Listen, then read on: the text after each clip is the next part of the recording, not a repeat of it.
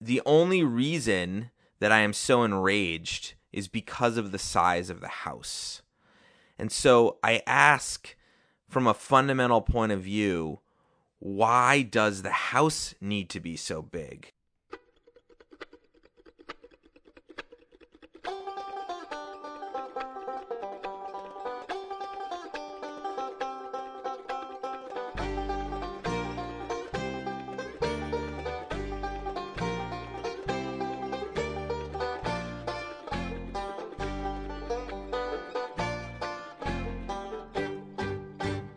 Hello, everybody. Welcome to Landline Podcast. You're lucky because on today's episode, it's Saul versus Alex, two white men talking about themselves. Call the landline at 503-894-8480. Here's your host, Alex McKay.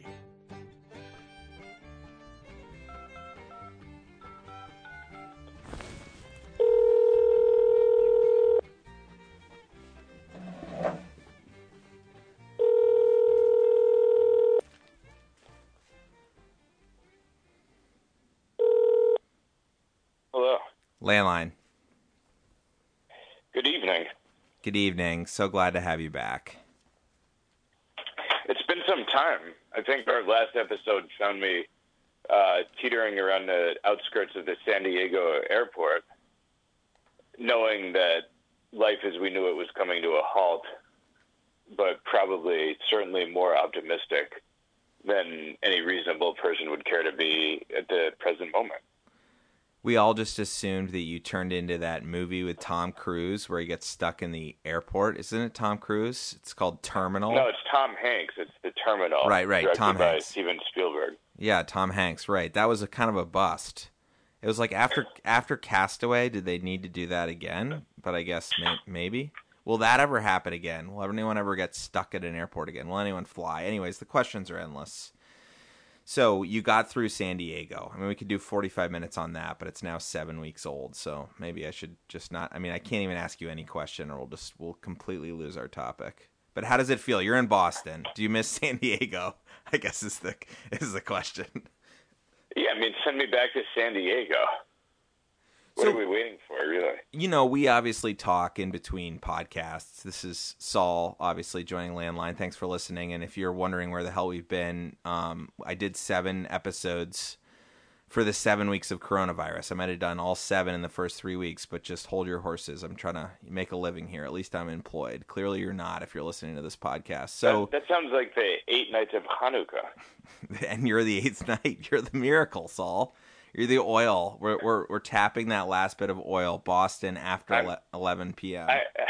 I'm the last candle in your menorah, and I'm honored. Oh man, not to get sexual. So you do a really good job. The point is, we talk, and I think you have a bad attitude about a lot of stuff. But your attitude around the weather in New England, is that just to keep yourself sane? You've lived in California now, off and on, several years. You are seasonal, as many of our listeners know. You go different places. You migrate like a songbird. But do you? I kept on being like, "What's it like to be there? Freezing rain. It's cold. It's still bare trees." I'm sending you pictures of the azaleas blooming. I'm sending you pictures of the rhododendron. We're past dogwoods. We're getting into peony season here, and you're still dealing with hail. Is that just a self-preservation, or do you not care? Do you think it's quaint? Like, there's a lot of New England listeners who might want to shoot themselves right now based on the weather patterns. It seems to be a bad year. I got so irritated when I heard you insinuate that I had a bad attitude about anything that I stopped listening to any other part of that question. Look, here's the thing. I'm in Boston. I'm in the one city that I never really expected to find myself living in, perhaps because it was our backyard city, our urban playground, as some might term it. And yet, here I am. But what I really understand being here is that, yes, the weather is a very fickle entity. And, yeah, a hailstone can bounce off your head in the morning, and the sun might shine in the afternoon. And the only absolute seem to be that it can be warm and rainy or cold and sunny, but not both at the same time. Yeah, I get. But that being said, it could be I'm cold, in the north cold and end. rainy. And the North End is a cornucopia of Italianness. I mean, it puts Italy to shame. The groceries, the produce, the restaurants, the little delis, the sandwich shops. I mean, the pasta, the fresh pasta, the dry pasta, the unmade pasta that's just bags of flour. It's an astonishing place to be. And for a fellow who loves Italian more than arguably life itself, I've really found myself almost transported to a paradise for the time being. Wow. It's like that book, A Gentleman in Moscow, but it's a Jew in the North End, where you're just stuck to your own devices in a relatively luxurious Italian neighborhood. And although you feel like you can't escape, at least you have tons of wine and complex carbohydrates. Exactly, and I don't have to worry about Stalin's secret police picking me up if I go outside. Well, you wanted to talk about a phone call you received today, apropos of the show, and from your mom, and you called me, which I appreciated, on my cell phone, no less, but still, you called me versus texting, which meant I knew you were down. I knew you were DTF on the pod, so, not to make things sexual. Yeah, without further ado, and without a smooth transition, why don't you just lay the groundwork here? Because we all love hearing you tell a story. Well, so this is a second degree story, as it were, but nonetheless, my mom loves walking. She walks all over town, long walks, every route you could name, and Ockham Pond is one of her favorites, just as it's one of my favorite running routes, and everyone else who lives within 5 miles.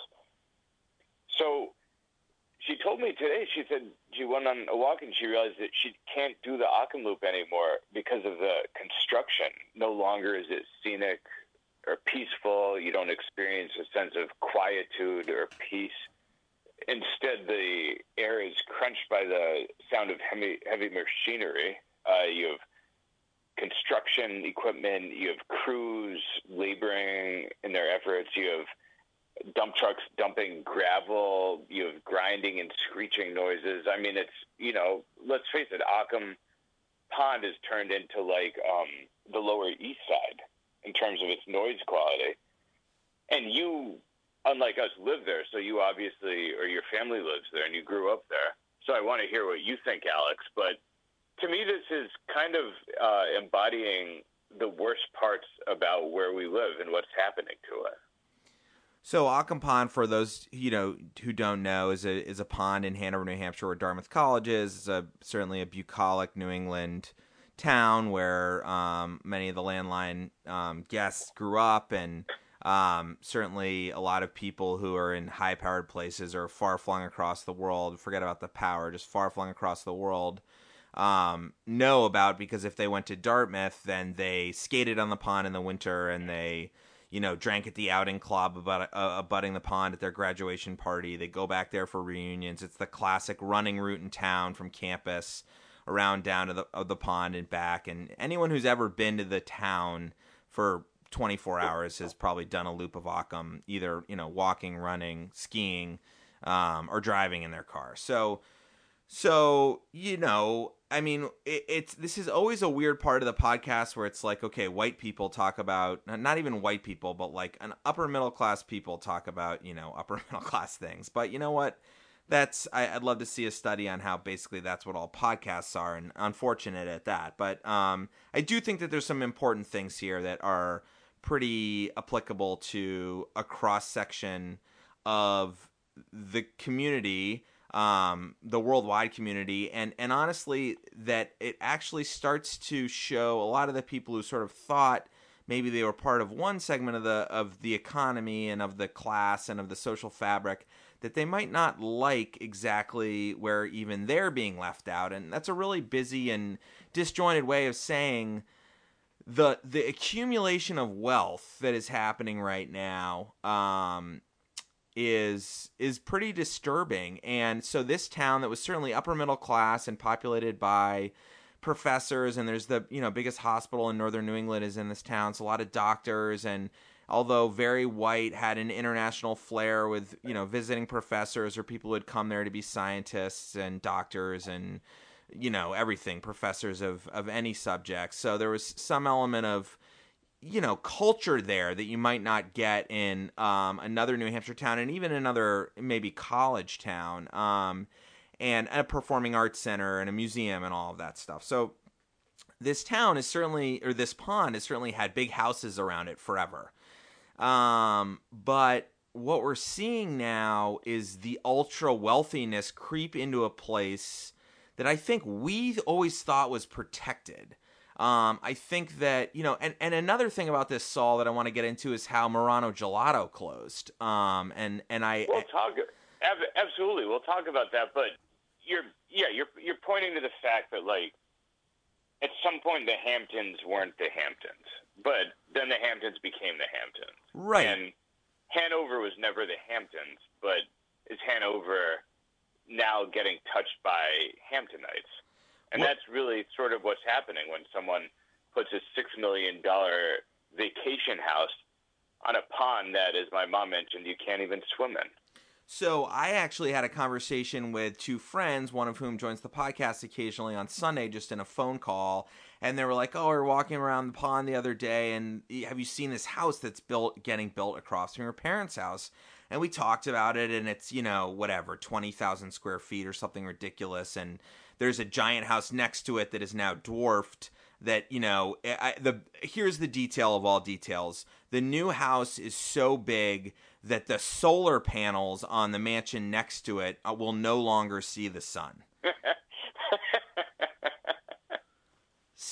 I mean, talk about dog eat dog. That is a funny fucking problem. And this isn't a house. I use profanity only rarely on this show. And this house isn't for living; it's for vacation. Or it's for your kid to go to Dartmouth and you go up at parents' weekend and at graduation and for, you know, winter carnival, and you throw a catered party where you probably are flying in the meal planners and the party planners and the chefs from New York or from Westchester or from wherever, from Palm Beach for that matter. So, I mean, one element of this, the underlying current of this is private jets, by the way. I mean, if you want to say what is the, you know, three-legged stool of this problem, private jets are one of them. And I grew up watching private jets take off from an airport in Nantucket from the beach as an 8-year-old, and I used to tell all of the parents on the beach as we had these family beach days, you know, I'm going to have a private jet when I'm older. And I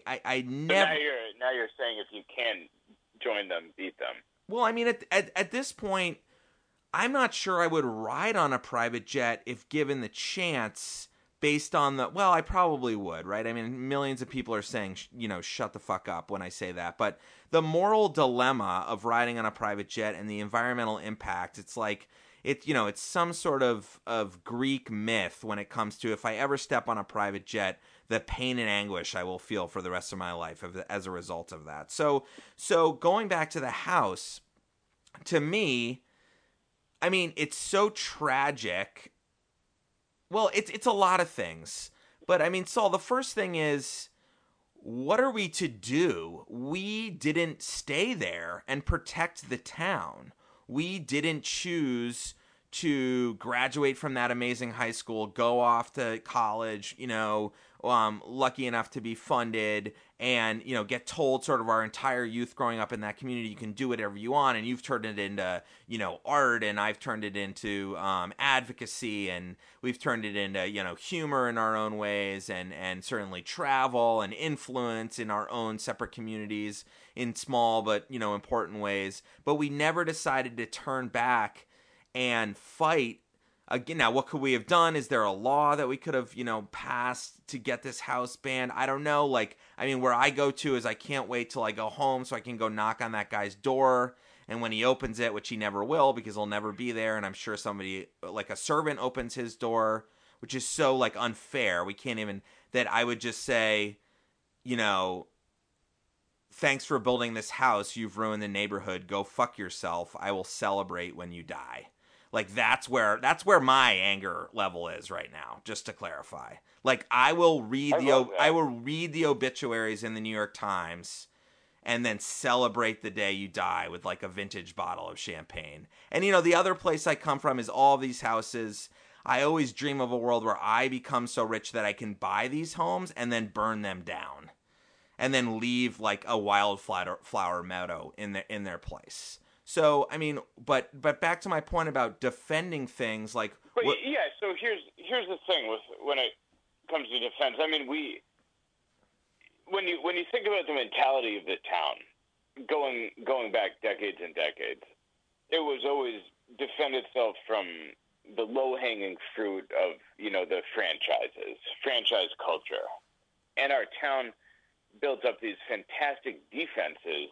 We built a Maginot Line of anti-McDonald's fortifications and spiky pits that would nab any like Walmart or Wendy's, that franchise that tried to come in, and we never we blocked all of the stuff that looks quote unquote, and let's face it, the word is trashy, right? Like our town was always like, we do not want to be the town that has a Burger King sign hanging over Main Street or within town limits of Main Street. But in doing so, my belief is that we were like a rabbit that's galloping and sprinting across a meadow and leaping cleverly over every hole, and it doesn't see a giant owl swooping down over it.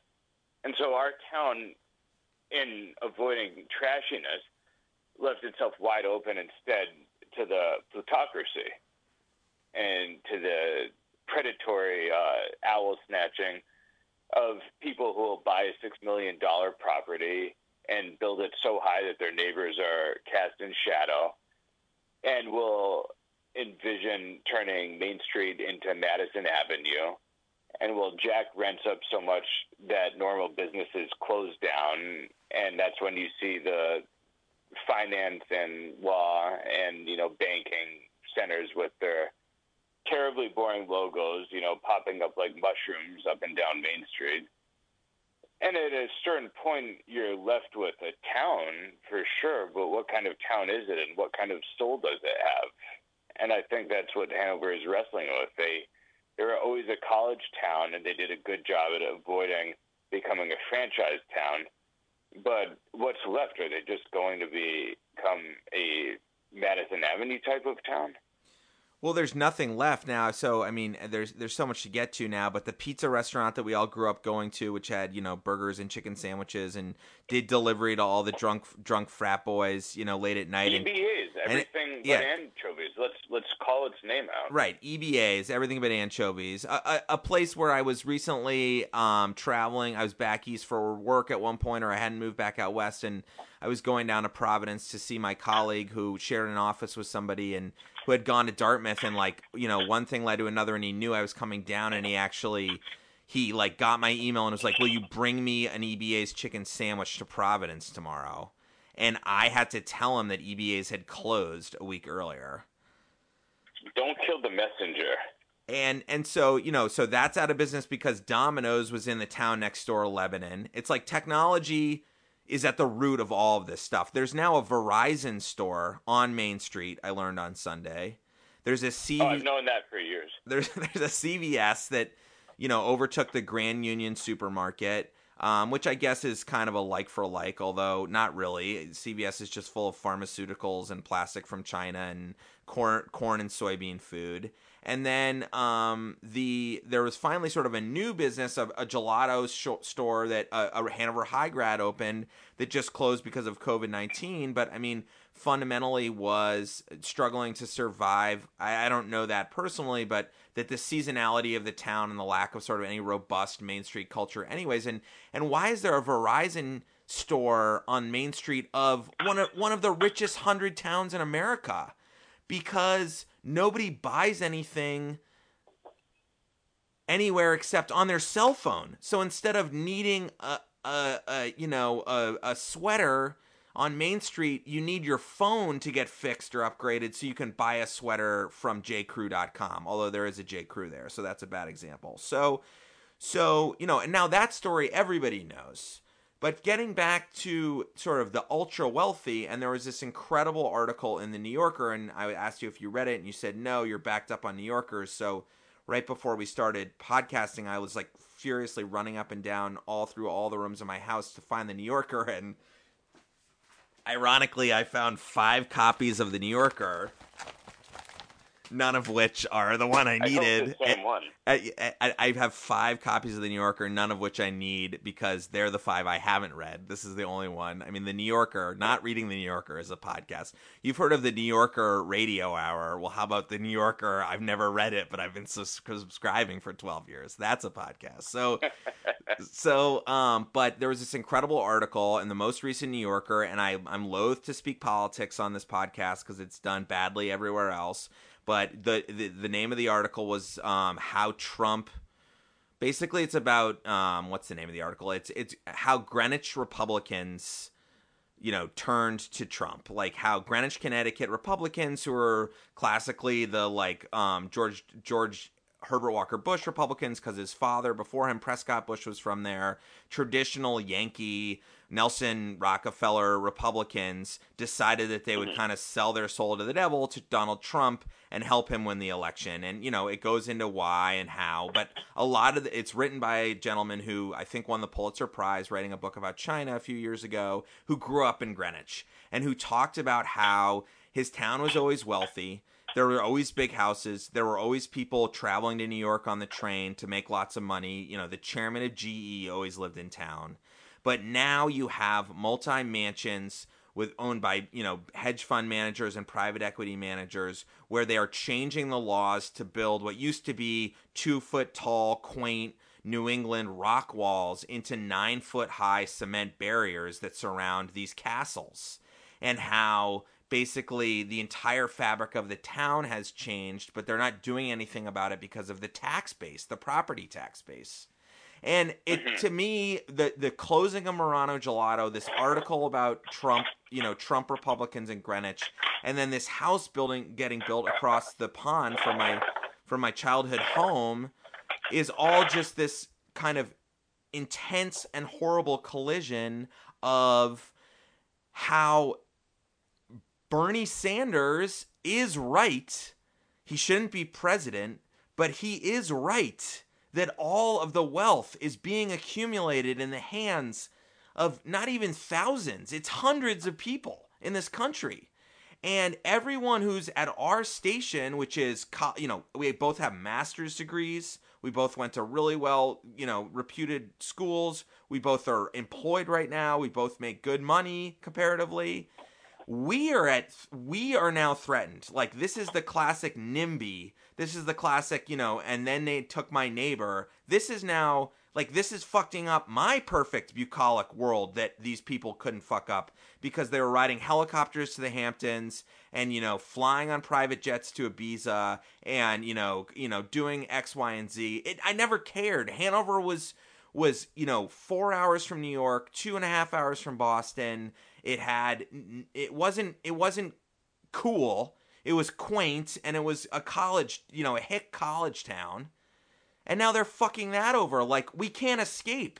This is sorry, and I'll shut up soon because I know this is you just being tired, wanting to go to bed, listening to me rant into a phone. But, this is geolocation of Instagram. This is Facebook. This is everybody knowing each other at every prep school. This is everyone going to the same vacation. There is no uniqueness left. There is no individuality of place or culture or people.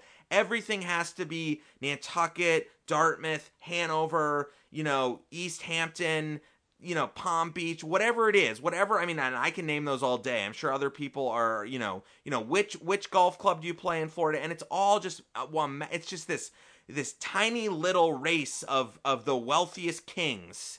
And we're letting it happen. And coronavirus isn't even ruining that either. I thought coronavirus would ruin that, and it's not.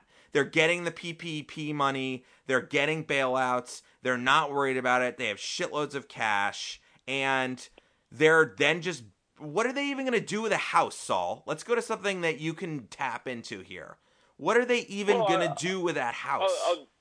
Before we even go there, I will just say, agree with what you're saying, and to keep Hanover as the sort of microcosm of the situation we're describing. When I walk down Main Street and see a boarded up building that used to be Canoe Club, where that was our favorite place to drink and go out, and then next to it, a boarded up space that used to be the bookstore, which I spent God knows how many hours of my life happily reading in, from when I was probably 4 years old to, 34. And then when I see a boarded up place that used to be EBA's, and how many fun memories do we have of 2 a.m. chicken sandwiches or sports team, dinners in high school there, et cetera, et cetera. And when I walk past and see plywood up, half the town, it makes me wonder what exactly these capitalist forces are doing and what they're producing.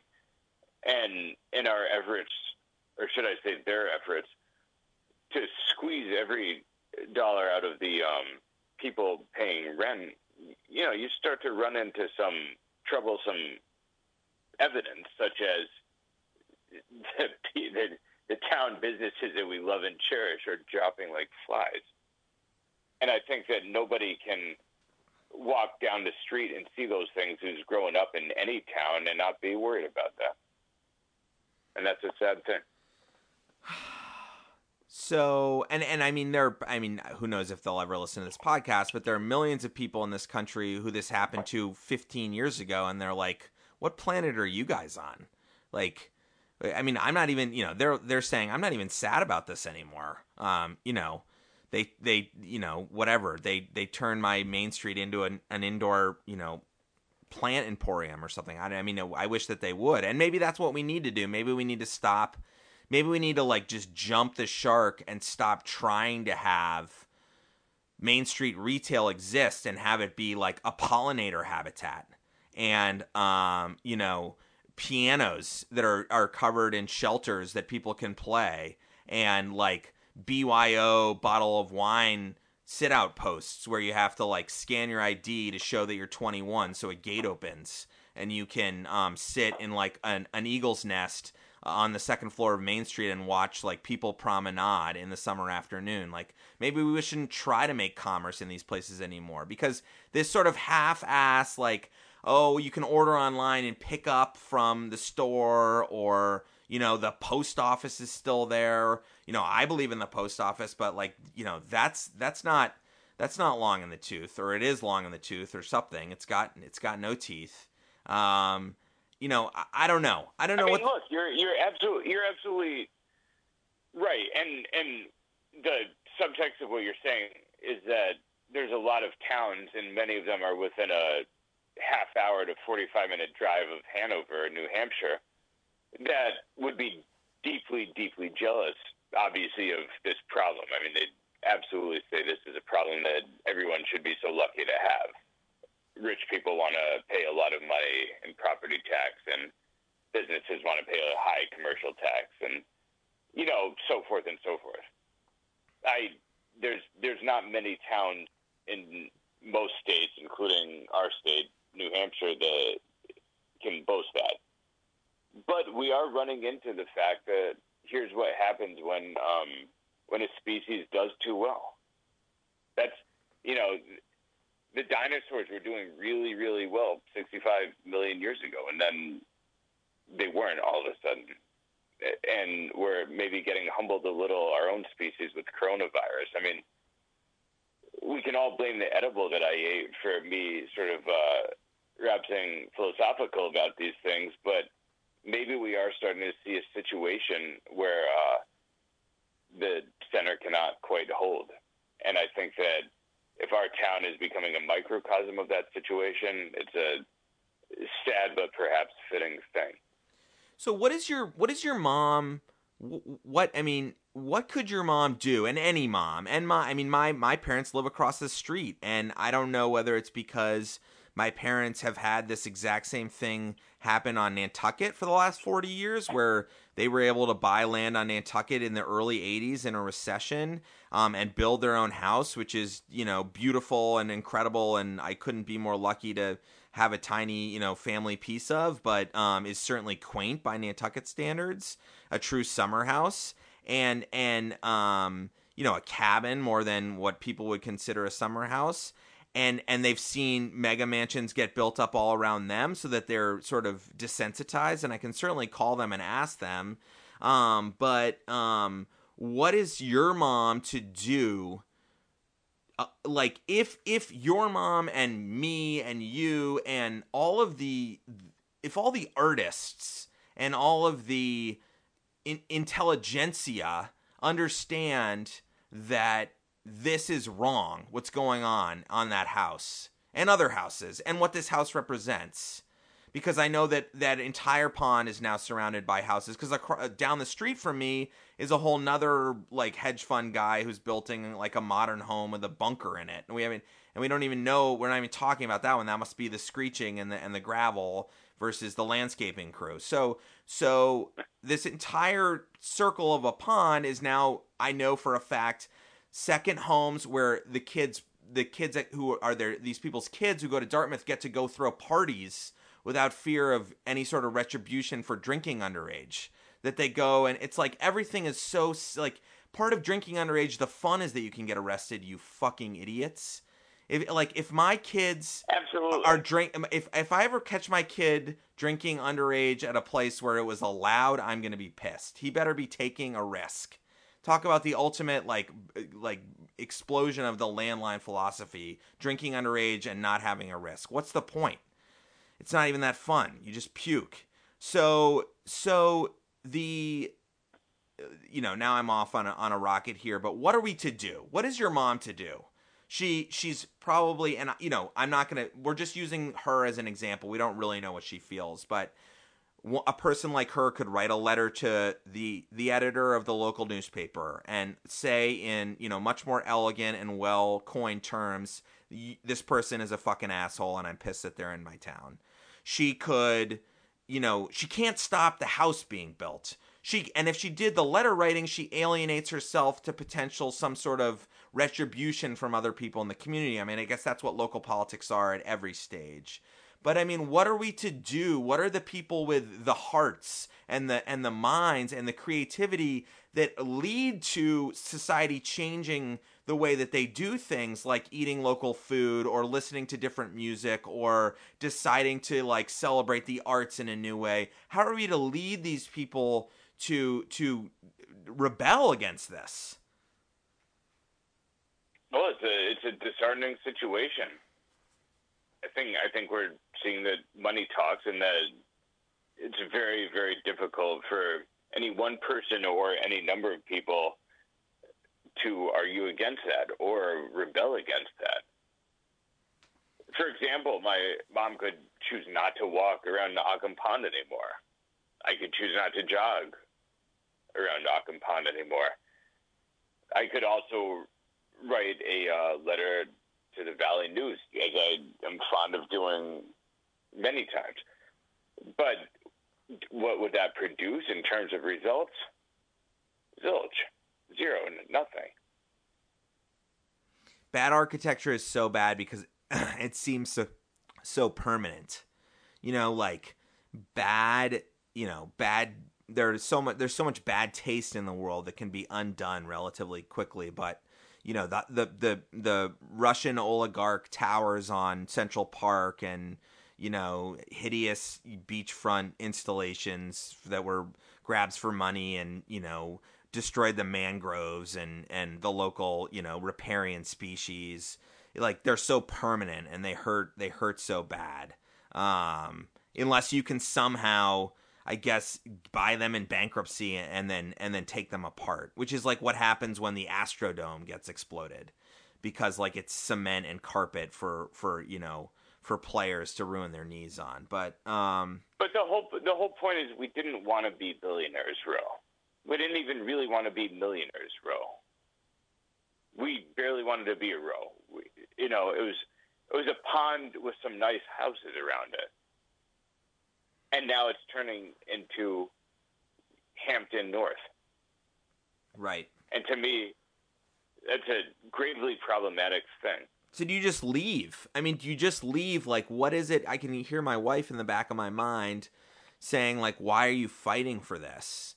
And I mean, I think it's a legitimate question. I mean, I know why I am, because of this sort of, you know, New England Scottish sense of what is right, and it's my, I think it's very simple. I think these things are worth talking about, and I think these things are worth pointing to, and I think that it's worth the people who care about a place to be able to raise their voice, however mildly or not, and say this is not particularly right.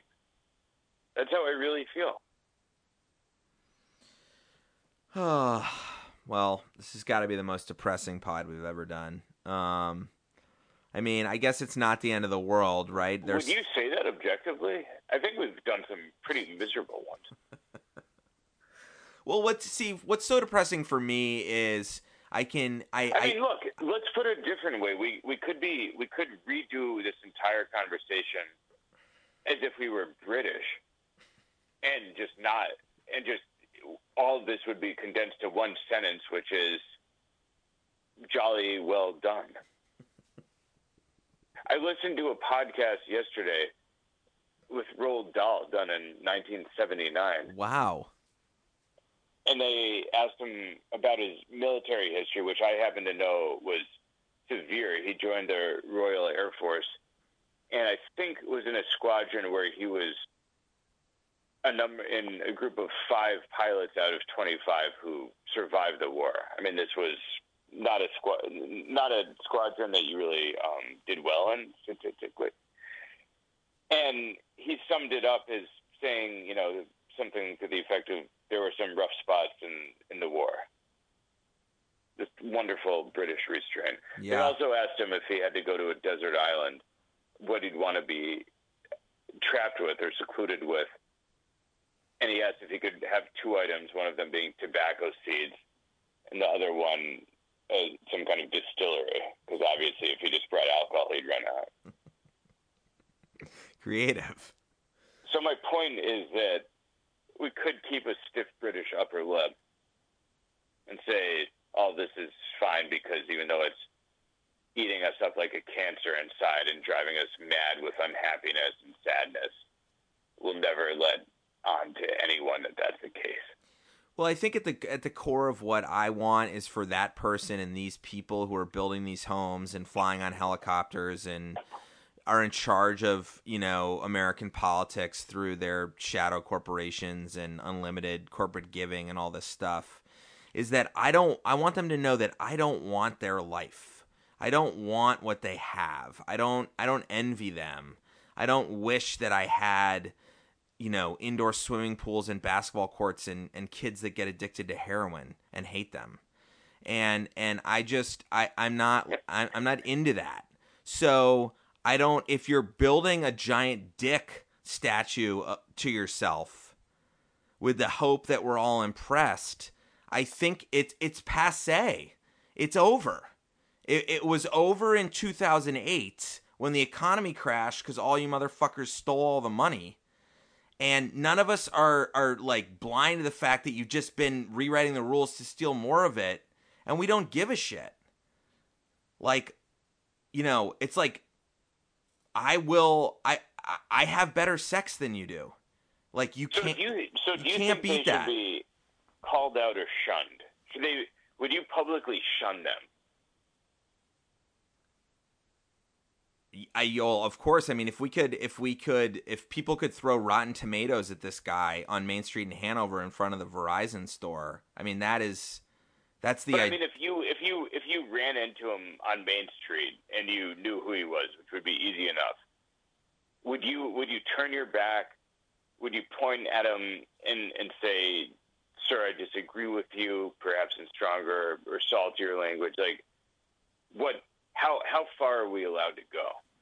Well, I would probably. I mean, or can we be like the barbarians with the Romans and just, you know, like roast them over a campfire.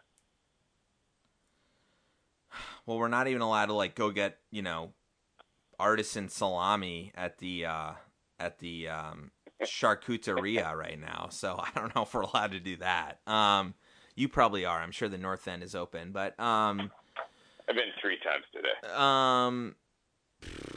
I mean, what I would probably do if I had the same reaction I did to the guy with the leaf blower that was outside my house 2 weeks ago, I would sort of in a fit of rage have like a relatively, not unsophisticated, angry outburst at him. That was, you're ruining this fucking town. Go back to Greenwich. And then I would, and my 3-year-old would probably be in the back seat of the car or walking with me, and he would start to cry, and then I would have to tell my therapist about it. I mean, that's probably what would happen for me. And I would probably then like get hot around my neck when I thought about how I had done that for the next 5 or 10 years. So I mean, that's that's sort of my cross to bear, which is that I agree with you. Like, I am stuck between like the moral upbringing I had of respecting other people and, respect thy neighbor and, and freedom of consumption, apparently, that I feel stuck between wanting to like pop all this guy's tires and just, winning him over with kindness. And that's basically my father and my mother combined to make me. And by kindness, just, can I come to your housewarming party and have a bottle of, like, shitty overpriced champagne while looking out at, like, the solar panel that you blocked off into shadows? Yeah, or just, welcome to the neighborhood, let us know if you need anything, kind of thing. Because then you can sort of show them the way, right? This is the way we do this in Hanover. But the whole point is that they're coming in, and their mentality is we'll do exactly as we want, and we will expect the genuine country courtesy that a town like Hanover is expected to produce, and in fact is why we're moving here instead of the Upper East Side. But this gets down to, and this is, I think, maybe where we wrap. I mean, Alex, let me just tell you one little memory from our own history. And this is going back to 2006. This would be summer 2006. And we were moving out of an apartment in New York that the two of us shared, as everyone listening to this should know. And the nice thing was we were talking to each other and so forth while we were moving out. Obviously, you had moved out prior to me, and we'd stopped talking for some time, so this was an important step. And so we were moving out, and we'd have our stuff in the back of a cargo van of some sort, I'm sure, and we're driving from New York, from Manhattan specifically, to New Hampshire, north, and you hit Vermont, obviously, as you have to do to get to New Hampshire. And we stopped at a rest area, and we pull over, and there are these lovely ladies selling baked goods, cookies, and crumpets, and strudels, and, loaves, and breads, and different types of baked goods, and pies, and whatnot. And so we bought, we took these different cookies and so forth, and we were excited. And we go to pay, and we say, how much is it? And they shake their head and say, no, none of this is for sale. You can have whatever you want. And this seemed so astonishing that we looked at each other in bewilderment. Where's the catch? Where's the fine print? We're coming from New York. Are you saying that if we buy this chocolate chip cookie, you're giving us a loan at like 19% interest, and you'll come to our house like every month to collect? Like, where's the catch? But indeed, they were just lovely ladies giving away baked goods, and we gave a small donation and ate the cookies. And to me, what can better encapsulate a transition from New Vermont, New Hampshire, New England. There's no better moment that says that. You go to a bake sale and they won't take your money. And to me, the people building these fortresses, these gated castles on our beloved Occam Pond, that's what they want. But at the same time, they want to buy the whole fucking bake sale, every bit of it. But they want the people to give it to them and be really friendly while they're doing it.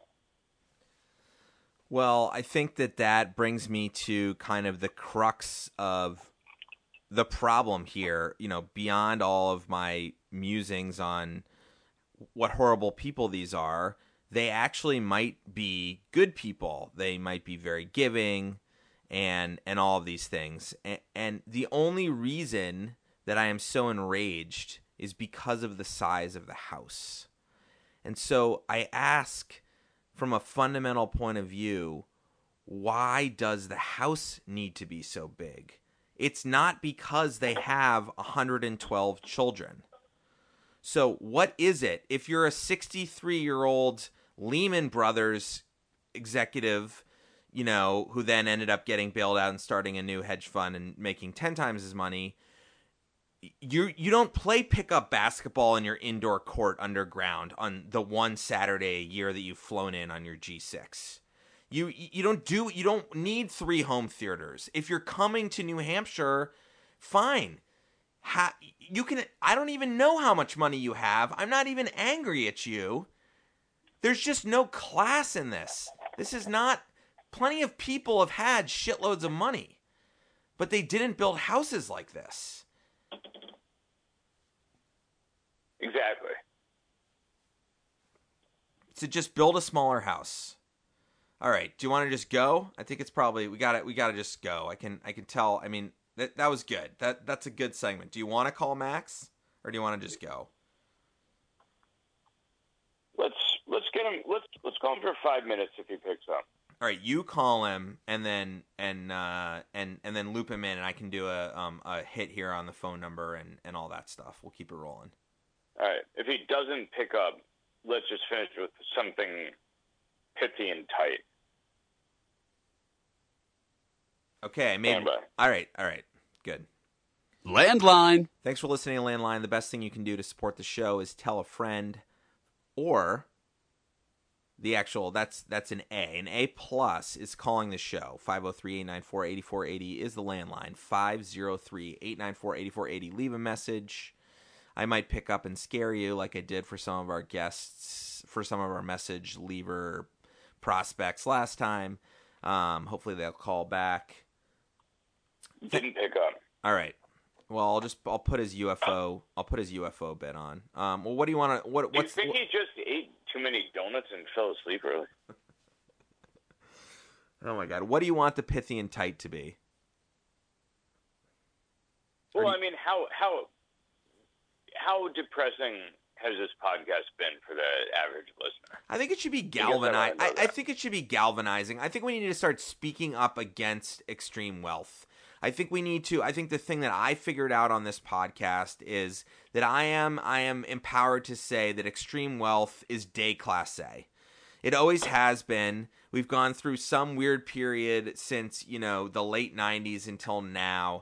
I think anybody of any amount of wealth is now touching base with how satisfying the simplest pleasures in life can be. Baking, cooking, walks, exercise, exploring things that they are trying to learn, whether it's crafts or piano like I am, or, language, or connecting with people that they haven't connected for a long time. These are all basic, lovely and easily accessible items that have nothing to do with wealth. And so I think that is the core of the world, and that's certainly the core of the landline world.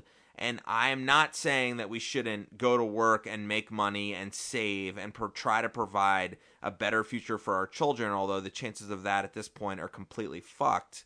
I will say that zero chance of that, by the way. I'm just going to add. I think we need to sort of maybe someone on social media, which I know nothing about, needs to teach me what is the ultimate way of throwing shade at somebody? How do you slight somebody from afar? Because all these rich people in all these homes who think who have all this power and who think that they've climbed to the top of a ladder that I never wanted to get on the first rung of. And, I'm smarter than they are. I'm funnier than they are. I'm more creative than they are. I'm a better cook than they are. And I just don't care that they know how to manipulate people in order to accumulate wealth. It doesn't make a difference to me. So I say fugazi to them, if that's the right Italian saying. And, I'm going to pursue a life of art and leisure and commerce in the traditional, Episcopalian way. And I'm going to try to re-engage with what makes me happy. And I'm not going to worship at the altar of wealth. And I might call out friends who I see doing so. I think that's a beautiful sentiment. I really do. All right. Well, with that, landline 503-894-8480. Let's leave it there. It was be good and be gone. I think that's where you want to hit the note, man. I think that is perfect.